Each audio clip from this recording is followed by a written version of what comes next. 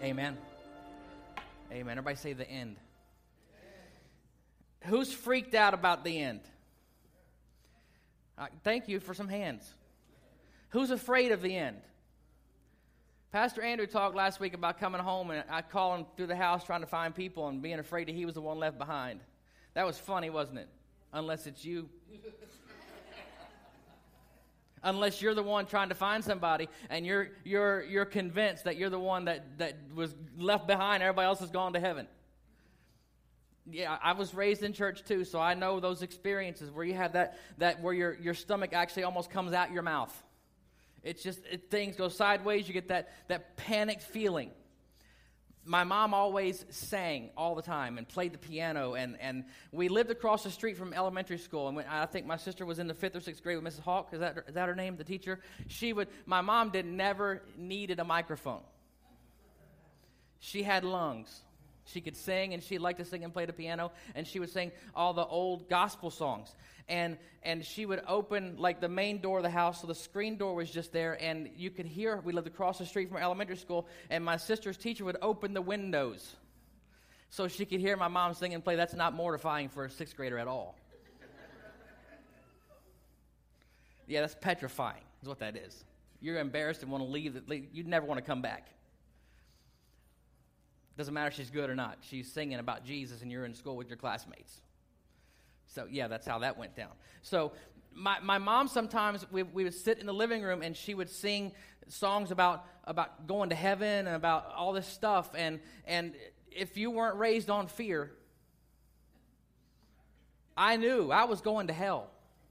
I was like 8, 9 years old, and I was convinced I was going to hell. And I would hold on to her legs. No lie. And I would say, if Jesus takes you, I'm going to hold on and go. You know what she said? Most of us say, that's okay, honey, you can go. No. She said, it doesn't work that way.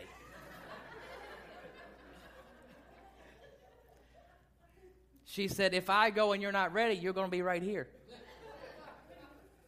And I was holding on to her legs. And then she would tell me, how I could get ready, and I wasn't ready for all that, and I didn't even like church. I hated church.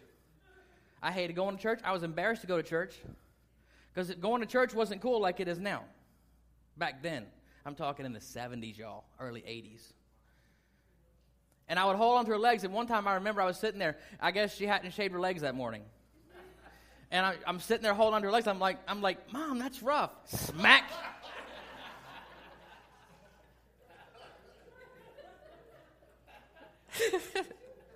She smacked me in the head. But I was scared of the end.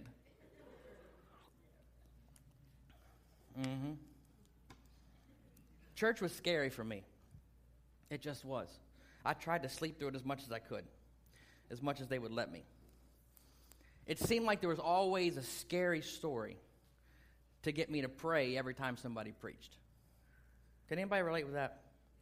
Let me say this, that we're talking about the end and what happens at the end of time and the end of our life. And this is not about scaring you. Scaring someone into prayer is not productive. It does not stick. It does not last. Trust me, I know this. I shouldn't do what I do. I shouldn't try to be who I'm trying to be because I don't want to go to hell.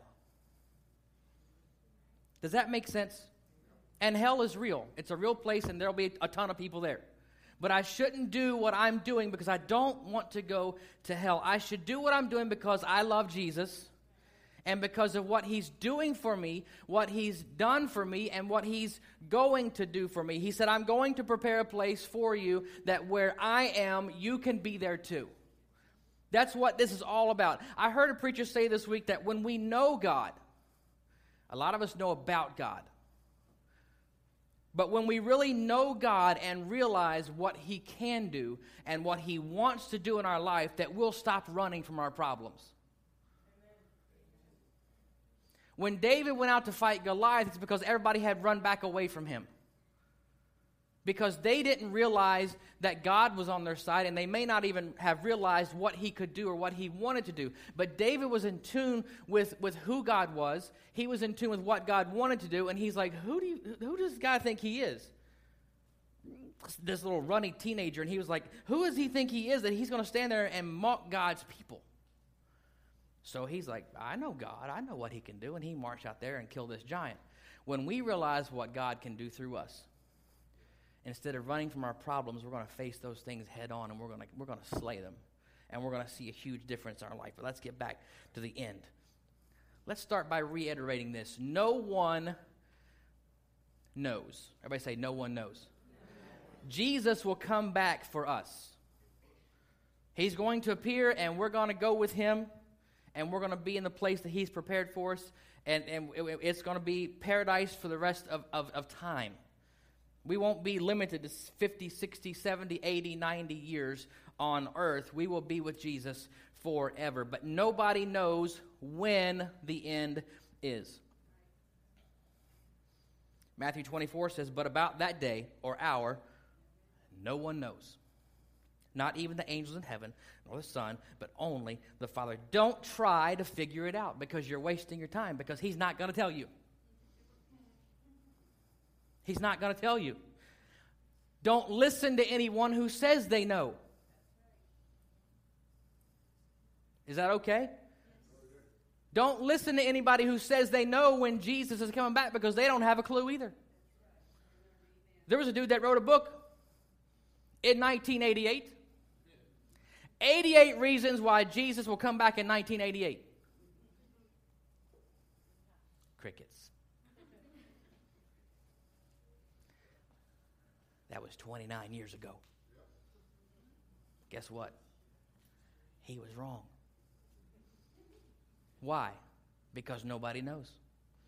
There were people that thought Jesus would come back during Y2K or before that, because no computers were going to ever work again. Guess what? That was 17 years ago and change. There were people that thought the world was going to end according to, was it the Mayan calendar in 2012? There was a cool movie about it. But guess what? That was 5 years ago. No one knows.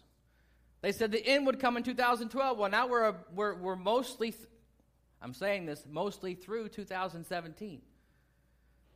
A couple of weeks ago, I heard somebody say that Jesus couldn't come today. I'm like, what? And it's preacher preaching in a pulpit and said, if he does come back today, he's a fraud. I'm like, let me stand back from you, because lightning and all that. I'm not that dumb or that bold. And I really, honestly, with some things, and I'm not trying to shake your confidence in me or who I am, but the older I get, realize how much I don't really know. Is that okay to say? The older I get, sometimes I realize I don't know as much as I thought I did. And I will tell you, I do not know. I don't have the slightest clue, and I'm not even going to try to figure out when Jesus is going to come back. What I am going to do is I'm going to take this whole no one knows thing literally, and I'm going to live every single day like he's coming back today. That's what I'm going to do. Why? Because he just might. He may not come back for 2 more generations. I don't know. But if he doesn't come today, I'll believe he's going to. Why? Because that's just a smart thing to do. You don't have to be the smartest person in the world to get that. Read Scripture. There are signs to see, and they're all around us. We see a lot of stuff happening around us today, right now. Be vigilant. Live like he's coming back today. Matthew 24. Therefore, keep watch, because you don't know when. You don't know what day your Lord will come, but understand this. If the owner of the house had known what time of night the thief was coming, he would have had a shotgun out.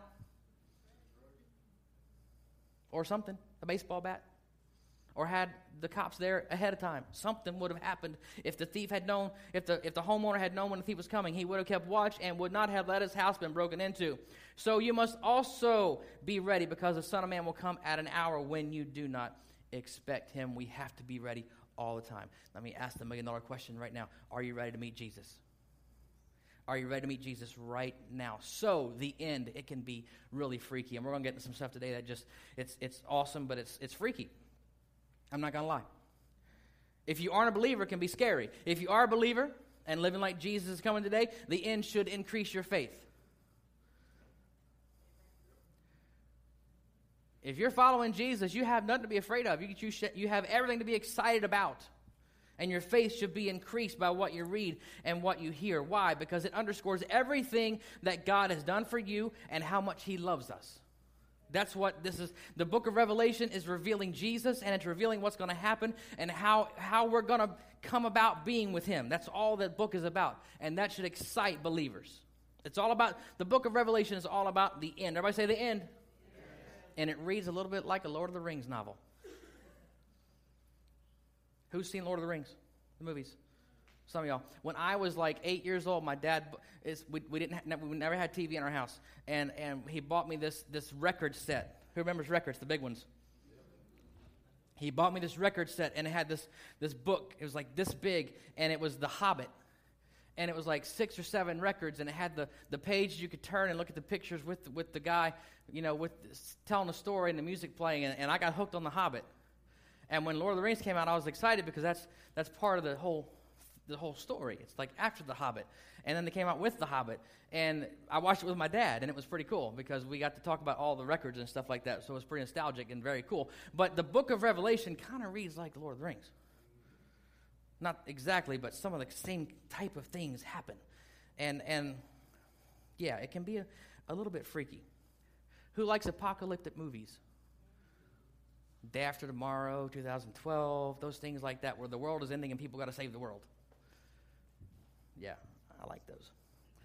So the book of Revelation, I realize not everybody has been following Jesus for 40 years, and you may not know a lot of this stuff, but some of the things in the book of Revelation, I don't have time to do this justice today, but I'm considering doing a small group in the near future about Revelation. But it talks about seals and trumpets and angels and beasts and swords and 666 and all this stuff.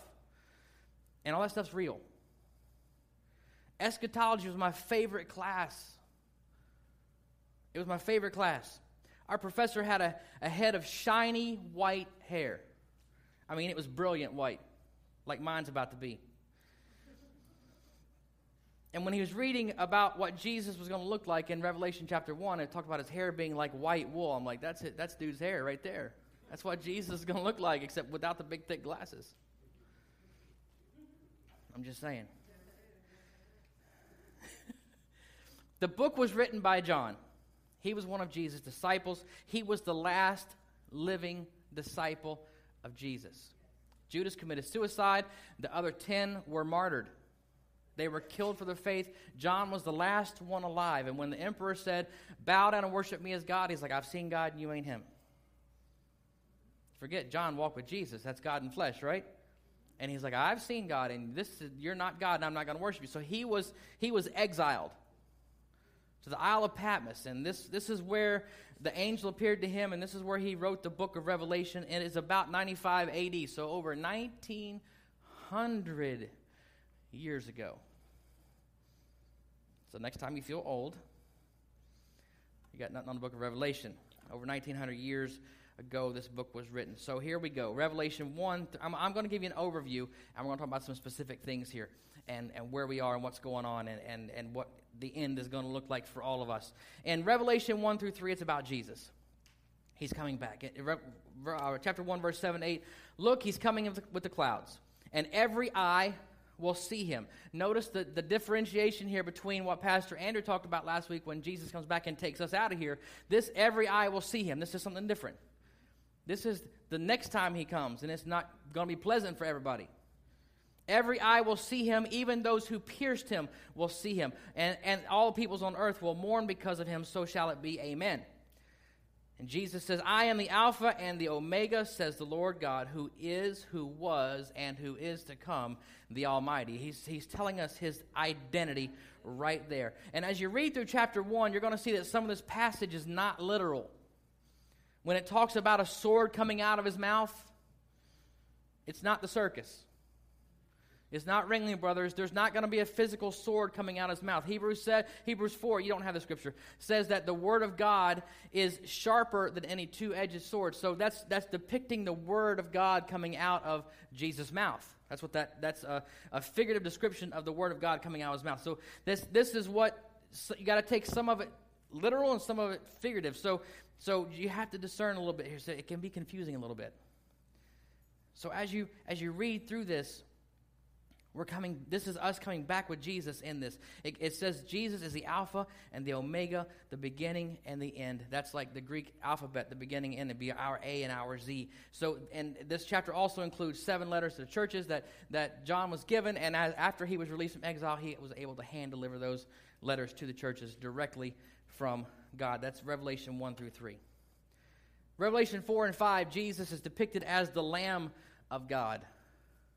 Mentioned 28 times about him being the Lamb of God. Why? Because he was a sacrificial offering for our sin. He bore our sin, our iniquity. He bore all of our shame. That's what he is, or what he is to us right now. He bears our iniquity, and that's Revelation 4 and 5. And Revelation 6 through 18, that's a big span right there. He is the righteous judge. And we'll talk about this more in depth in a minute, but Jesus righteously judges the earth, and this is the prophetic, scary end time stuff that people talk about. This is where the stuff happens right here. Here's some highlights. In chapter 6, Jesus opens the seals to reveal the 4 horsemen. Not wrestlers. Nobody from the 80s or 90s? Okay, it's fine. This is where the 4 horsemen of the apocalypse come out. And chapter 7 talks about the 144,000 that'll be saved from what's to come. Chapters 8 through 11 talks about the trumpets that are going to sound. The trumpets are events. One scholar that I follow believes that the first 5 trumpets have already happened. Already happened. And there are 7. And if you read his stuff, he goes back and has very compelling arguments for different trumpets that have already sounded and events that have happened in history to get us where we are today. So if 5 have already happened, the next one, the 6th trumpet, is a war beginning around the Euphrates Valley. The Euphrates River Valley, a war happening right there. And it's supposed to involve 10,000 times 10,000 times 2. 2 million people is what this war is supposed to involve. And as I was studying for this week, it was the 24th, a British general made this remark. If you follow the news, you know that in Iraq, around the Euphrates River Valley, that Mosul was recently liberated from ISIS, right? Remember that? Well, there are still some pockets and towns that they hold. And this British general said that the last battle, this was a quote this week that I read.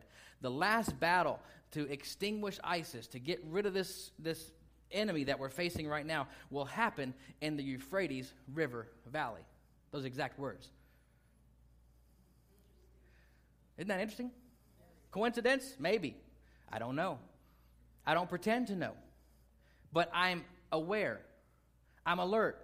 Why? Because I know what's coming. Because I know what happens when all this happens. Some of y'all just got quiet and scared right there. After the 6th trumpet happens, guess what happens after that one? Jesus comes back for his church.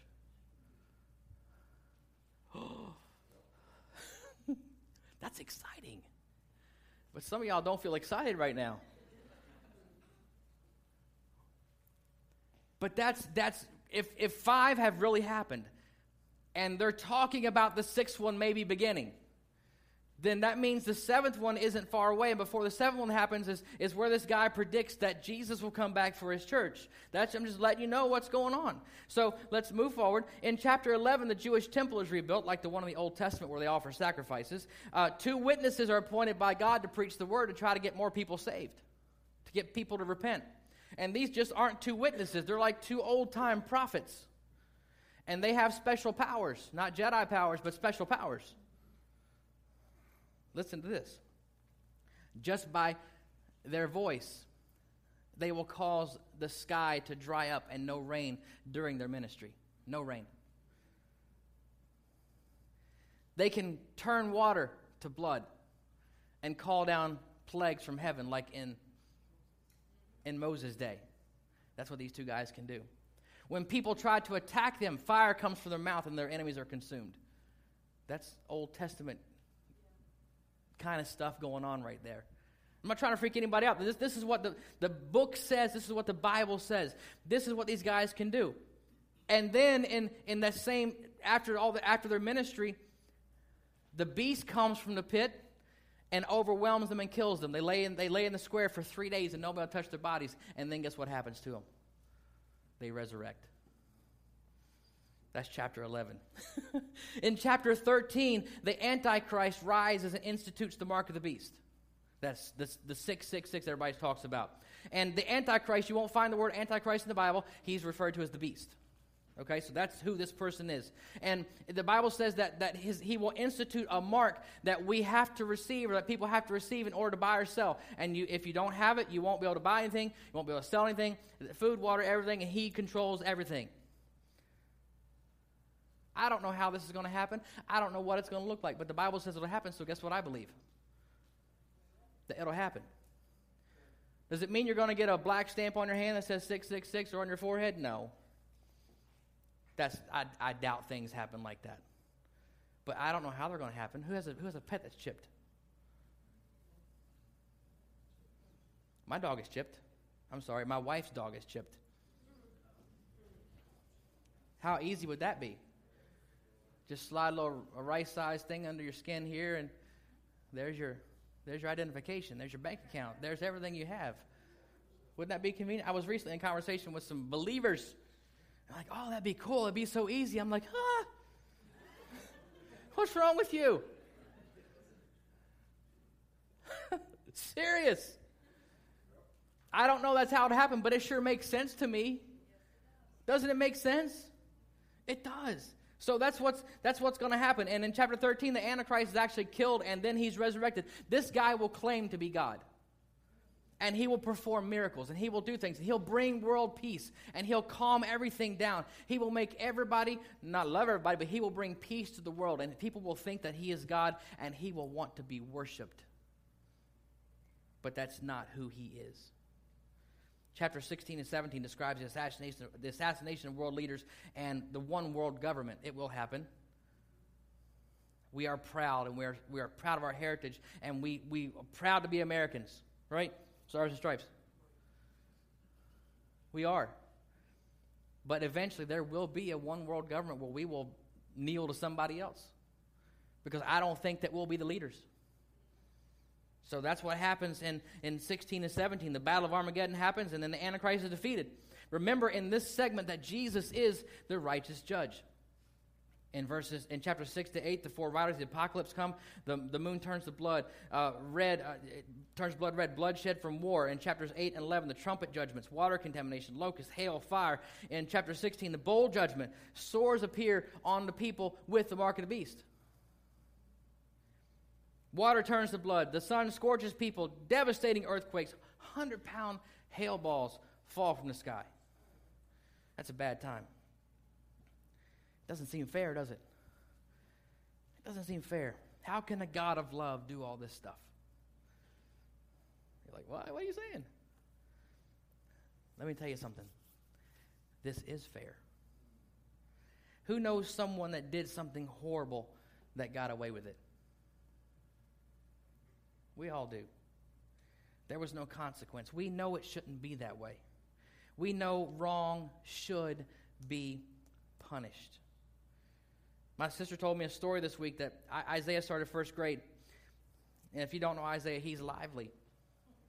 He gets around. He's excitable. And he has a hard time sitting still and a hard time not talking. So his teacher has this thing in her class where if you misbehave, you move your name to a warning, and then you move your name to something else, and then the next one down is a parent contact. So he came home, his first week of school, real school. He'd been in preschool before this. He came home this week and said, Mom, I don't know what he said, but some things went sideways, or I was bad, or I did something, and I was one step away from the parent contact. He said, I knew I had to get that back up there. He said, so I was good. And by the end of the day, I was off warning. And that's good. That teaches good behavior. But even at 6 years old, he knows that what he does, his actions have consequences. And we are born in sin. We're shapen in iniquity. There has to be consequence for wrong and for sin. And unlike what most people like to believe, listen to this, hear this, absorb this. Unlike what most people like to believe, heaven is not. Everybody say not. It's not our default destination. Ouch.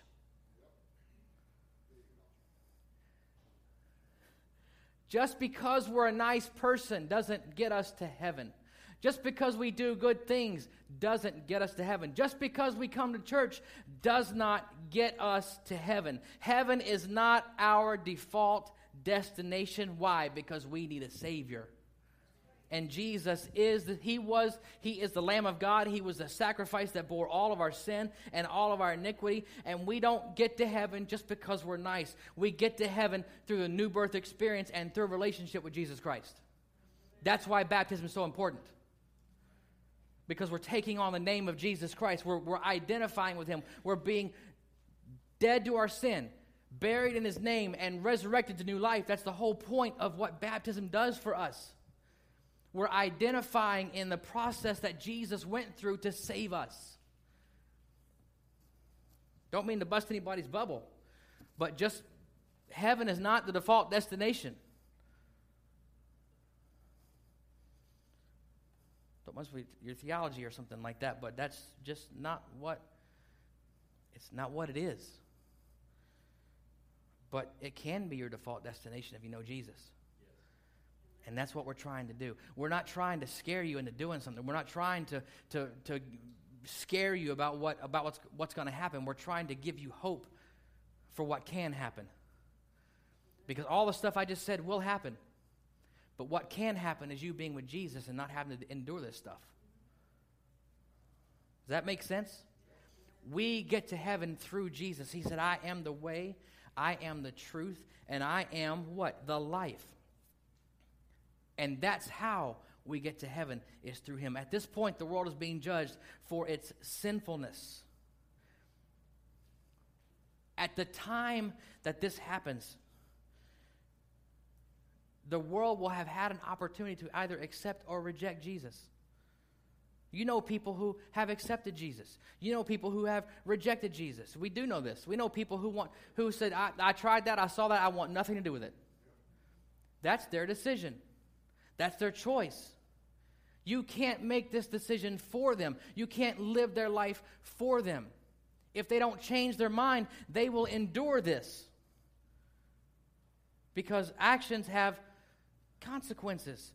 And God, in this segment from chapter 6 to 18, Jesus is the righteous judge that will judge everyone on this earth.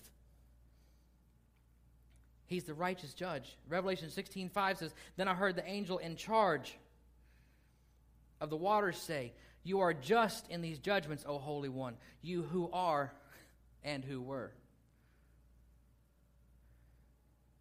Alpha, Omega, beginning, end, Lamb of God.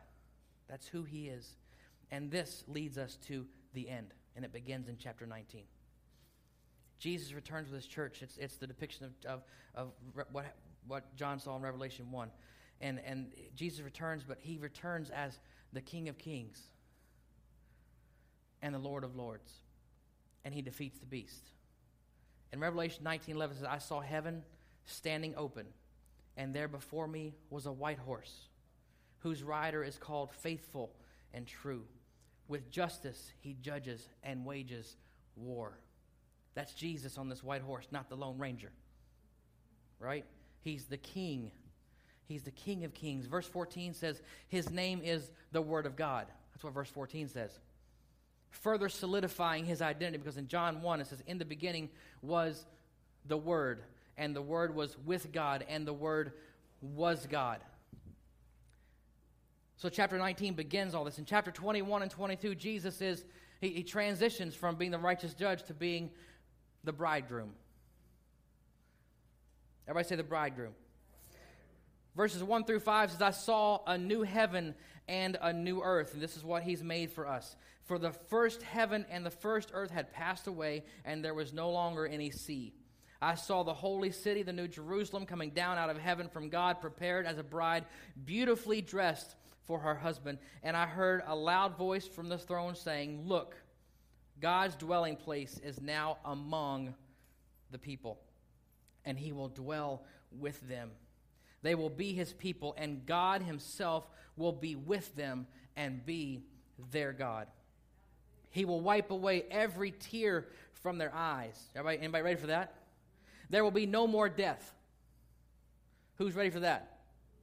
Who's got some people that you wish hadn't died and you want to see again that you know are with Jesus, right? There'll be no more death or mourning or crying or pain. Anybody ready for that? For the old order of things has passed away. He who was seated on the throne said, I am making everything new. Then he said, write this down, for these words are trustworthy and true. This is the new heaven and the new earth that Jesus, when he said, I'm going away to prepare a place that where I am, you can be there also. This is it. Where there's no more pain. You need to read down further in chapter 21. Because it describes it. It describes what it's going to look like. Is it literal? I don't know. I can't tell you because it's like jasper and pearl and streets of gold. I don't know if it's literal or not, or if it's just figurative. I have no idea, but I know it's going to be great. Amen. It's going to be awesome. Amen. That's what I know. And it seems to me ridiculous to call heaven awesome. It seems ridiculous for me to call heaven great because I know that no matter what limited word and vocabulary I have in our language, that it's going to far surpass and exceed anything that I could even imagine. That's what it's going to be like. And I know nobody's going to die. I know nobody's going to be sick. There won't be cancer anymore. You won't ever have a headache again. You won't hurt. No sickness, no pain, no financial problems. Come on, somebody. That's a battle we'd rather leave forever, right? No financial problems. No arguments. For those of you who love to argue, I'm sorry. But that will be heaven to me. I hate arguing. Some of y'all really enjoy it. Bad. No arguments. Scripture says it doesn't need a sun because the glory of God illuminates heaven. And we're going to be there with him. We're all going to get crowns. How cool is that? You might tilt yours sideways. You might put it back on your head. You may bring it down in front of your eyeballs. I don't know. I don't know how you'll wear your crown. But you won't care if somebody's prettier than yours. And if yours is prettier than somebody else's, you won't gloat over them because yours is going to be happy to be there. And the Bible says we're going to be so overjoyed to be there that we'll take that crown and cast it at Jesus' feet. Just because we're happy to be there. Just because we realize what he has saved us from and what he's given us. See, this isn't about avoiding hell. This isn't about being scared of the apocalypse. It's not about being scared of hail balls and boils and the mark of the beast. Who cares? It's not about any of that. It's about me living like Jesus is coming today because he's prepared something for me that far surpasses anything else that I could ever imagine, that I'm just focused on that. And if all I do is focus on the negative stuff and the scary stuff and the Lord of the Rings stuff and the people breathing fire and killing people, I'm going to be scared out of my mind. I won't be able to sleep at night.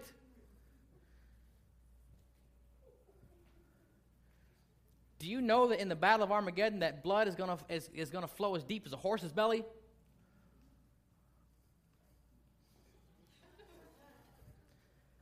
That's a lot of dead people. But guess where I don't have to be worried about? I don't have to worry about that. Why? Because I'm just focusing on what he's done for me. And that blood won't be mine. Why? Because nothing else is important. Nothing else in this world is as important as my salvation. Nothing. It comes above every single thing else I will ever encounter in this world. Nothing. No person, no relationship, no sibling, no spouse, no child can come above my salvation. Why? Because this is what God has done for me, and I intend to be there.